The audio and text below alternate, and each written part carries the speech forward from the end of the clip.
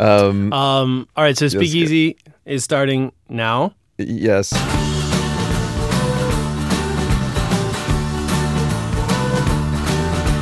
And hello, everybody. Welcome to another episode. I can talk over you. You can, clearly. It's happening right now. What?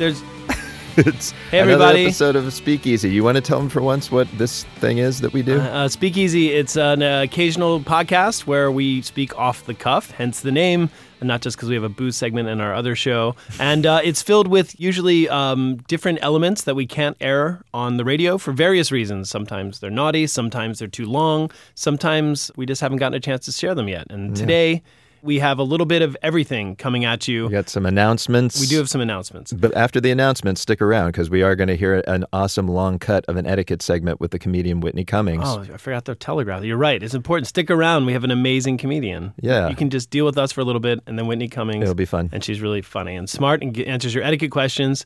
But first, we want to let you know, if you read the New York Times. That's for those of you who don't know, that's a little zine that's published out of Manhattan. We are going to have a little article in the New York Times, their October 29th issue of their magazine. If all goes well, I still haven't been telling people because I'm scared they're going to just say it's not true. But I think it's happening. They think you're joking?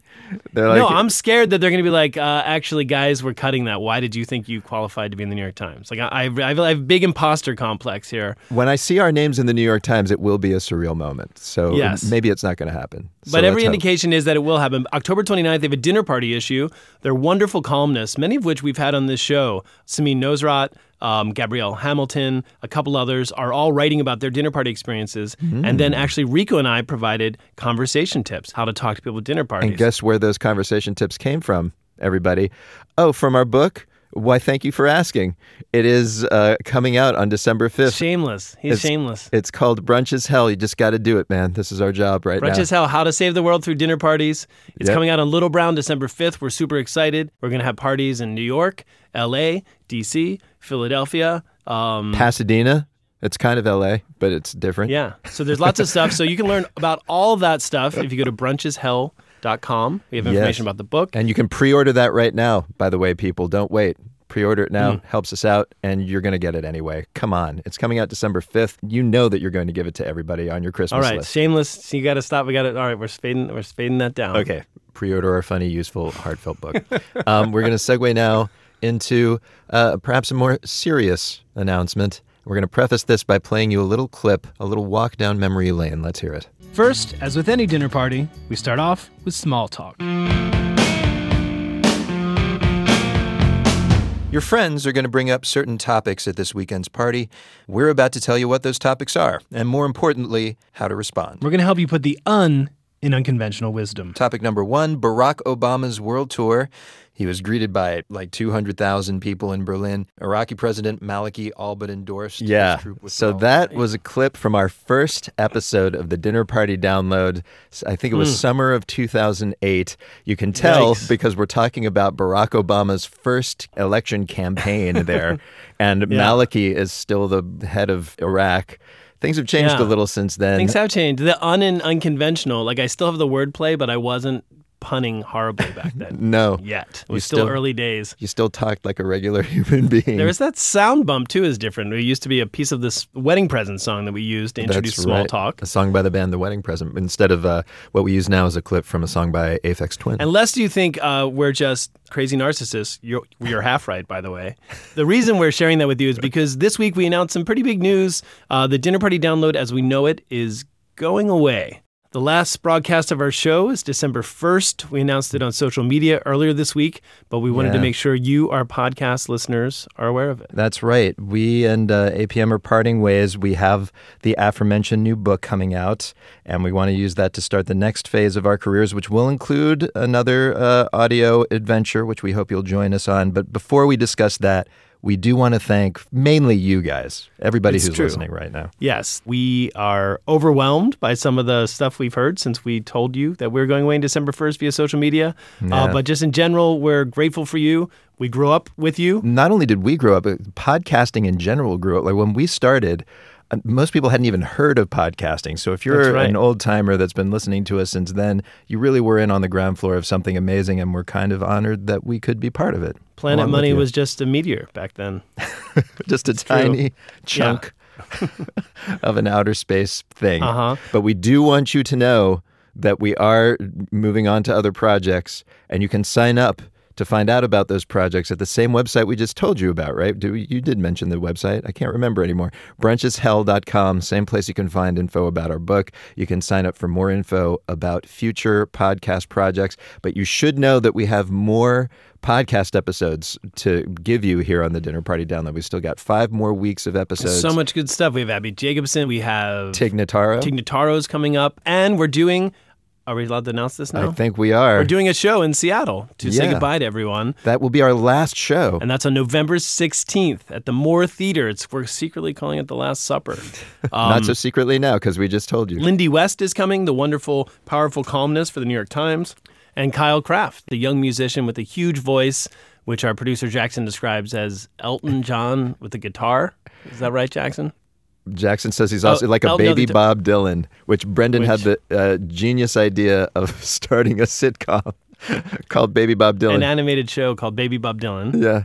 With the voice of the baby would be voiced by modern Bob Dylan. Yeah. I think it would work. Unfortunately, that's not going to happen at our show, but, who knows? Maybe that's in our future. Baby Bob Dylan, look for it on Fox Family. Yeah. Meanwhile, I should say, if you're listening to us in Seattle, go get tickets. It's at the Moore Theater in Seattle, lovely historic theater. It's going to be an amazing show, and the gloves are coming off because what are they going to do? Fire us? Yeah, we're telling the secrets of public radio. It's going to be amazing. Also, my mother, Netta Greta Noonan, will be there, and she already booked her tickets, and she's staying at. Well, should I say this, or is she going to get paparazzi?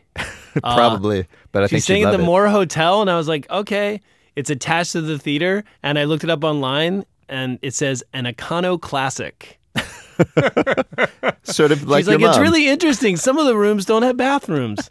I'm like, I think that's an SRO, Mom, but it's okay. My mother's going to be staying in a room where, like, young Jack Kerouac was homeless, like, in Seattle. Oh, that's historic and stuff. Maybe Netta Greta will come on stage. Yeah, that would be amazing if we had her on the show. She could talk, and then she could stage dive. That would be amazing. That would be the end of another chapter in our lives. I think, actually, if my mother had a one-on-one conversation with Lindy West, she may divorce my father. So I think maybe we should just... yeah, Lindy's going to empower the hell out of her.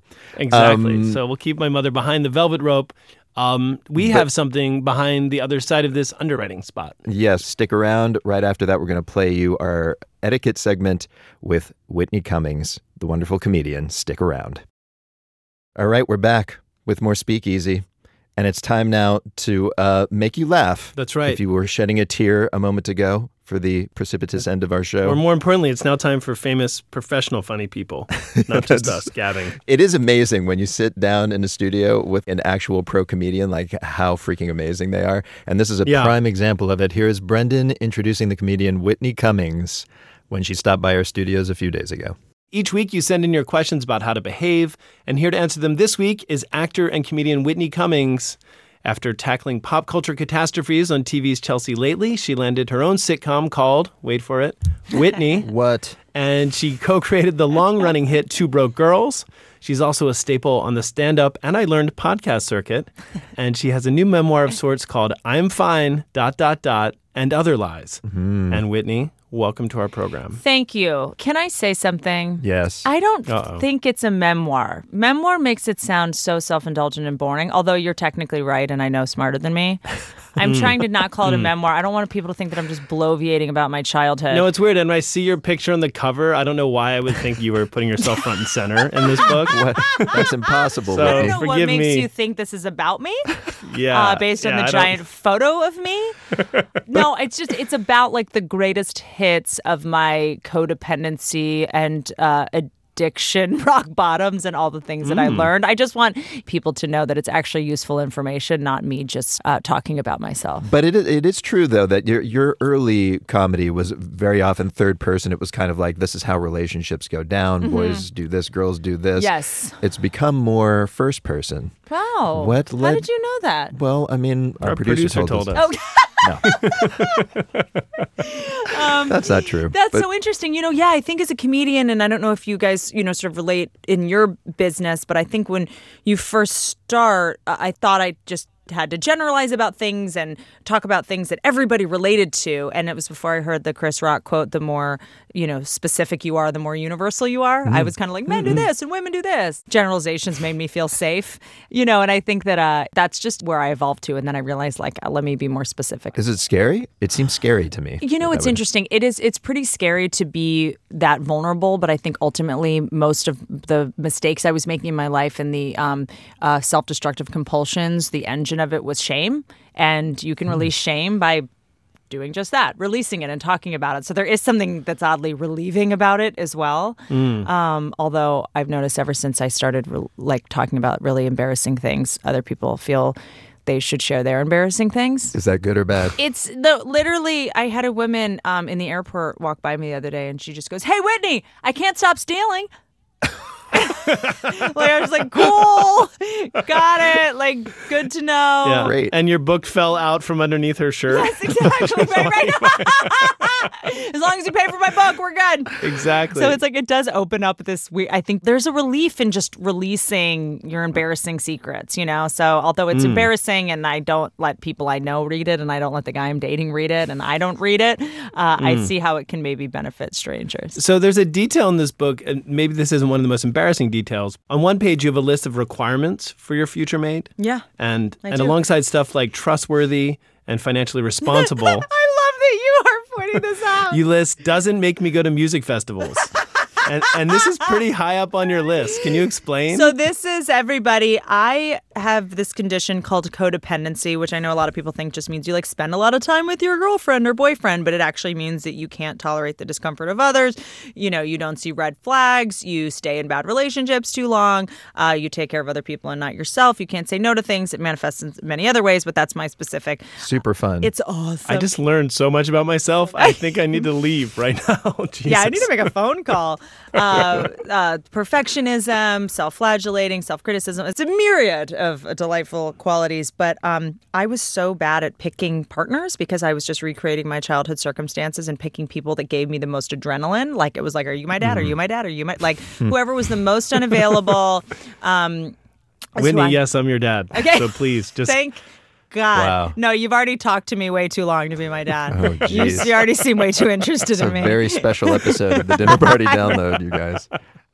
We gotta laugh, you guys. We're doing it. So my therapist had me write out things that you must have in a relationship, requirements, because I was so all over the place. Trustworthy, not married, doesn't take me to music festivals. But why music festivals? It's a deal breaker for me. But it's so high on the list. I think YouTube is a powerful thing, and I would much rather watch a performance in the privacy of my own iPad. All right. Music festivals have just never gone well for me. I rolled an ankle. I fell in pee. I don't do well in porta potties. I don't do well around people. I'm like that person who's where's my phone? How about crushing heat? Do you like the crushing heat part? What's that? Oh, just the How about the stun volume? I'm 35 years old. I can't do music festivals, and I just accept that about myself. It's not in my future. I'm not wearing feather earrings, temporary tattoos. You got to know when to call it. But you know what you're missing? Do you see that in the list of musts, I say self-aware twice? Really? Self-aware, two other things, self-aware. Must be detail-oriented. Yes, because right. I'm not. I wrote the least self-aware person on the planet, wrote self-aware twice. And then do you see in the red flags column, not a social media addict, in parentheses, dark web? Do you see how crazy that is? I refuse to date a guy who's on the dark web. That's where I draw the line. No Bitcoin here, sir. You are known, in addition to your writing for various shows, for also being an incredible roast writer for celebrity roasts. Yes, it's true. Really? I have no idea how I'm perceived. Oh, people are constantly talking about your roasting abilities. Really? They never stop telling it. They come up and they say, I steal, and you're an amazing roast writer. And you've appeared on these celebrity roast shows. What is the trick of doing a roast joke? Bad childhood. For you or the person that you roasted? I mean, everyone involved, really. That's ideal. Someone with too much self-esteem is not welcome there. It's interesting you ask that. For me, roast jokes are a lot of math. You have to take an ostensible weakness of a person, add it to a topical incendiary current event, figure out a way to link them in a short, punchy joke. Every joke is based on a topical event? It doesn't have to be, but that's kind of like a formula that works. Like Greg Giraldo used to have this ability to make people laugh at roasts without that formula. Like one time he just said to Larry the Cable Guy, he just like very angrily yelled, "Why are you so popular?" And it was just a question that he yelled and raged, and it defied all the rules of a roast joke, because usually a roast joke is like, Greg Giraldo, the great Greg Giraldo, did a joke to Ice-T. He said, Ice-T, you're so old you used your first residual check to buy your freedom.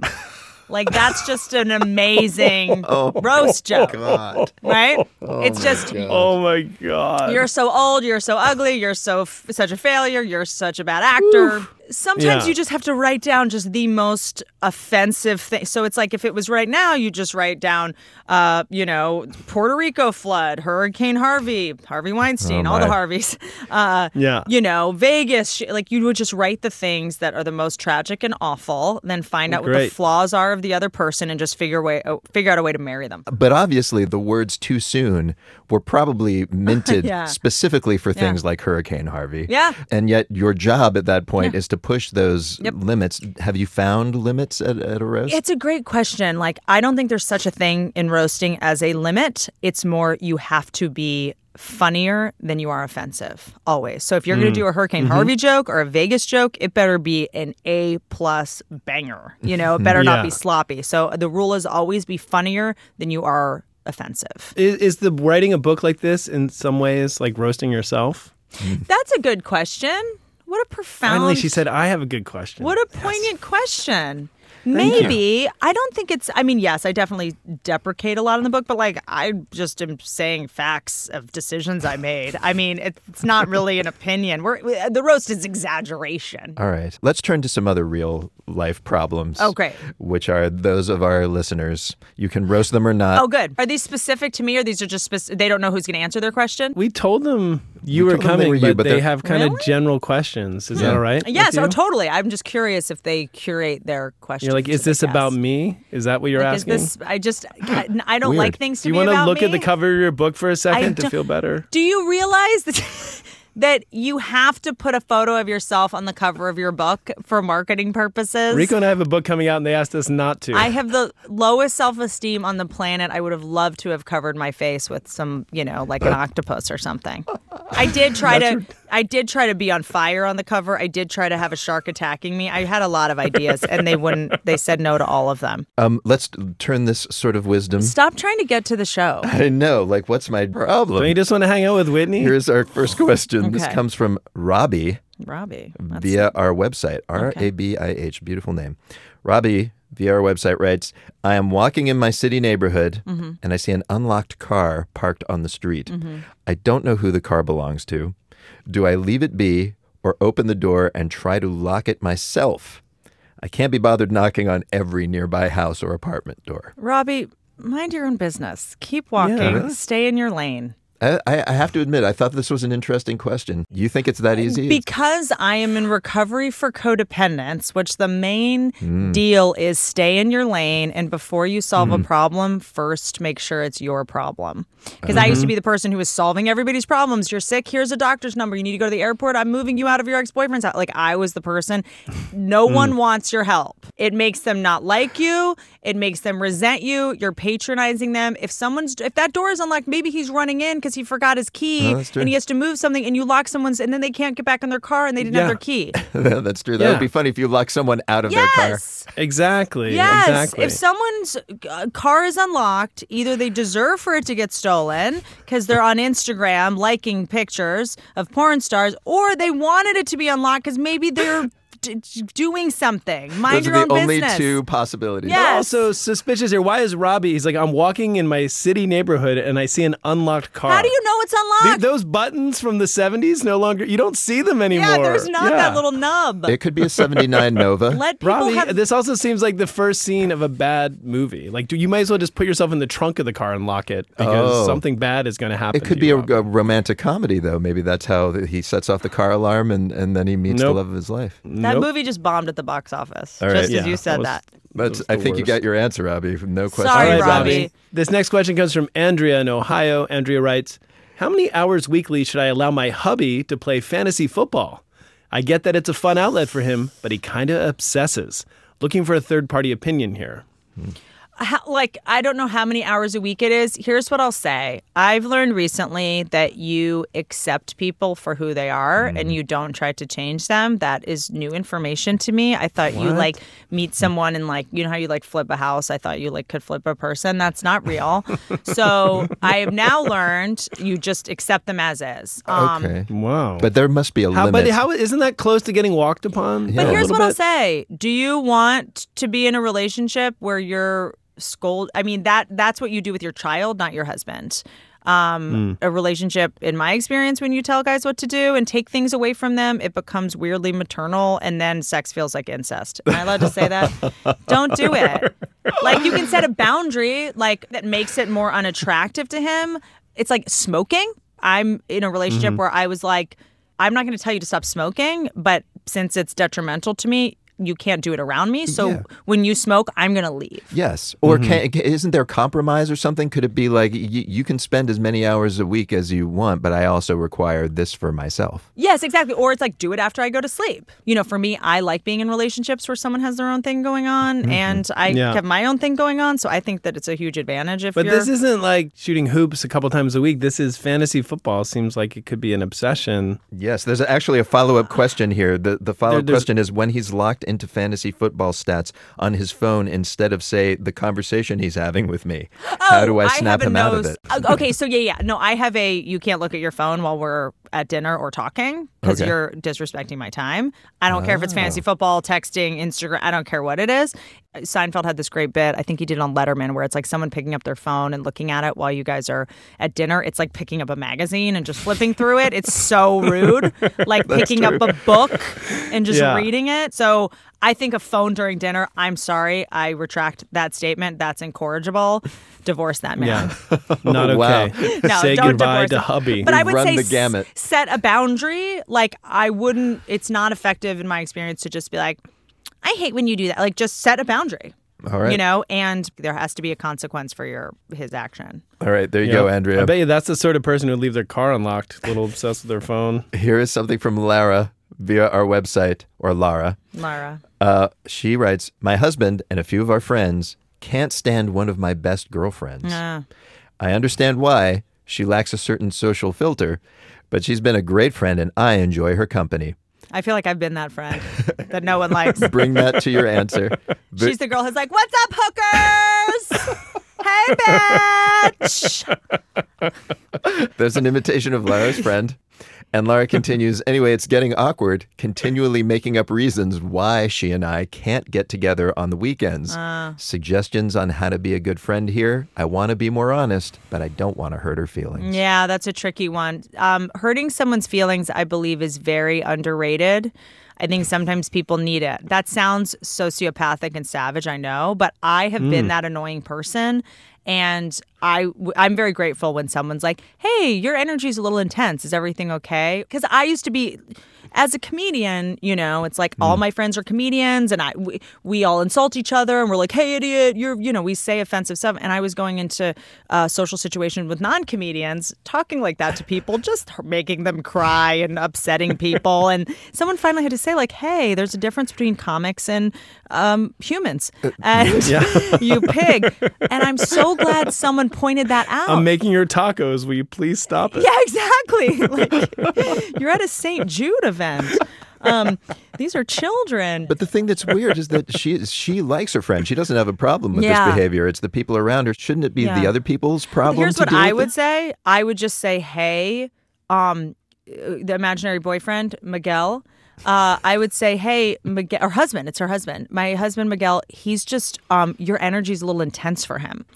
And he's a little more low key. And so it probably just makes sense that you and I hang out 101. Is that there cool? You go. 101? Soft pedal a little. 1-on-1. Yeah. I think you just sort of say it in a gentle way and tell the truth. In a non-comedian way. In a non-comedian way. Don't be like, he hates you because you're whack or whatever. Insert Hurricane Harvey joke. Don't do that. All right. Be a good friend, Laura. Let her know. There's your battle plan, Laura. Last question. comes from Christine in Tucson, Arizona. On a plane recently, the person seated next to me repeatedly coughed vigorously into the air with no attempt at covering her mouth or restraining the sharing of her cold germs. Oh, that's hard. Would it have been rude to hand her a packet of tissues? No. I fly a lot, and I set very strong boundaries on planes. I tell people to turn down their music. I tell people to stop talking. I tell people their conversations are too loud. I'm big on that. I believe that you have to claim your space. And if it comes to your health, if someone's coughing out their germs into your face. But here's the other thing I'll say. If you're on a plane, you're inhaling germs the whole time. So it's not like that person coughing is going to make or break your flu. Yeah. It's going to happen, whether it's her or not. If I would say, here's my thing. My thing is if it happens once, suck it up and move on. Don't literally suck it up, but don't literally inhale it. Yeah. If it happens again, then do something. All right. So I'm retracting my first thing. Because you do have to balance this with the idea of you're sitting next to this person for 8 hours. So if you start a war, you're going to be stressed out and anxious the whole time. You could have like peanuts stuck in your ears or something. That's so interesting. You gotta be careful. Especially, the whole idea of staying in your lane. But that's your lane. If you're on a plane sitting next to somebody, the plane's your lane. The plane's your lane. Guys. I know. We've got a bumper sticker we company. got to go on the road. It's a tricky one because my health is my lane, and if you're sneezing into my mouth, I feel like that's don't sneeze into my health lane. That's a tricky one. But was it a sneeze or a cough? It's a cough. Vigorous cough. No, but the tissue's not going to... What's a tissue going to do? Well, the tissue is a passive-aggressive way to be like, oh, do you need this? Because it's not totally jerky. And why do you have tissues? What's going on with you? Yeah. Maybe you're the Are you problem. a Boy Scout? If you have tissues in your purse, obviously you're draining from somewhere. Although a friend of mine did point out that as you get older, you tend to have tissues on you. So maybe this is just an older person. Maybe. Anyways. I have a question, though. Can I just ask a follow-up here since Whitney obviously doesn't need to leave? I was on the subway this morning, and there was a woman watching a TV show really loud on her phone. No way. Yeah. Subway but I didn't know what to say to her. Because Subway, you're not spending $700 on a ticket. Subway's what, $5? So wait, so then it's okay for them to blast you? I don't know. I mean, that one feels a little bit like you're on the subway. There's way worse things. The good news was it was a foreign language, so I didn't understand what was happening. The bad news was it was a foreign language and I didn't understand what was happening. So it was just like noise coming out of this phone really loudly. You don't think that's What's terrible? your commute? From Brooklyn to Manhattan. I was on the 7 train. Did you want to sleep? Was it so early that you could have caught a nap? I like the New York rule of everyone just shuts the hell up and has their iPods is that in. what people in New York do? I've never heard that rule or seen it executed. In the morning. You mean people just scream at 2 a.m. as if they're being murdered constantly? New Yorkers. My guess, Whitney, from reading your book is that you haven't commuted before 10 a.m. in New York City in a while. I have That's not. just a guess. I am renting a place in New York City, and all I hear is blood-curdling screams all night long. It's ridiculous. Well, that's people yelling at their seamless delivery person. That's actually true. For their $70 poke bowl. Brendan, continue to dream of your super quiet New York City. Yes. Whitney, thank you so much for joining us and telling our audience how to behave. Thank you for having me. I hope this was helpful.